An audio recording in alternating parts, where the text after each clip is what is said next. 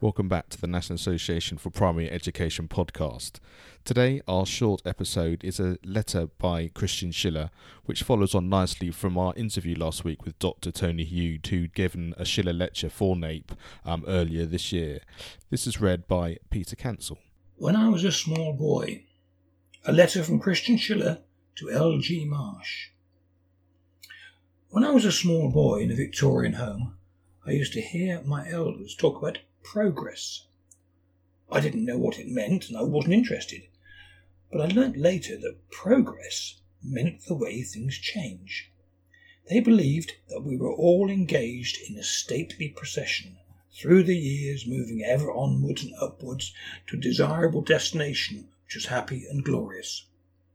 By the time I was a young man, it was clear that the stately procession had broken down, and with my friends I thought, much as students think today, that a big bang would be the best way to bring improvement.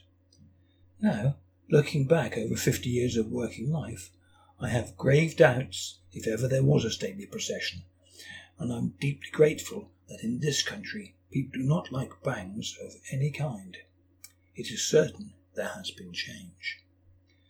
Our schools and what the children do and become in them are quite different from those 50 or even 20 years ago. But the movement of this change is difficult to detect and describe. To me, it resembles nothing so much as the movement of a worm, an earthworm. An earthworm lies placid on the ground. Its head rises and begins to tug and tug and tug forward, while the rest of the worm remains completely undisturbed. Then another small part of the worm, perhaps called the neck, joins the head in its persistent tug, while the rest of the worm remains completely undisturbed. The tugging becomes stronger and stronger. A tiny ripple forms along the top of the worm and begins to travel further and further along the body. The worm becomes restless, and finally, as the ripple reaches the tail, it heaves its body forward to join the head.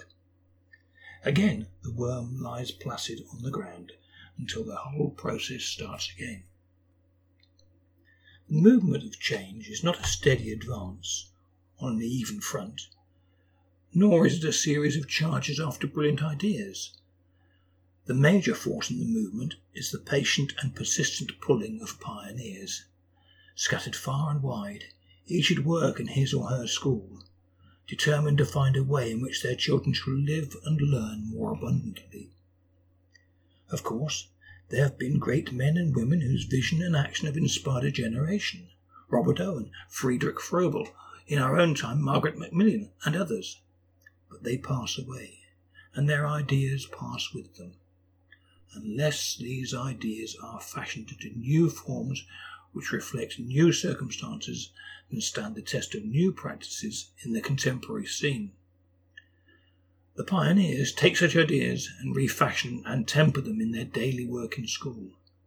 Patiently, day after day, week after week, and year after year, they make the pathway from the past through the present towards the future.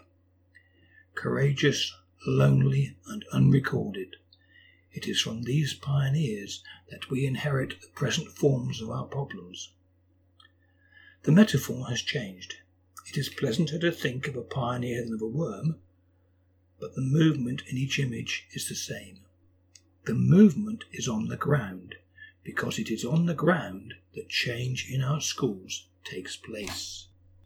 I think you'll agree that that is quite thought-provoking and also relevant in today's world as well, and you can understand how the history of Christian Schiller is affecting the way that NAPE is able and trying to influence education as we go forward as well. For more information and details of all of these things, go to the website which has the show notes on. If you go to educationonfire.com and in the search bar search NAPE, N-A-P-E 002, and all the details of this podcast will be there for you to see. We look forward to chatting to you on the next episode.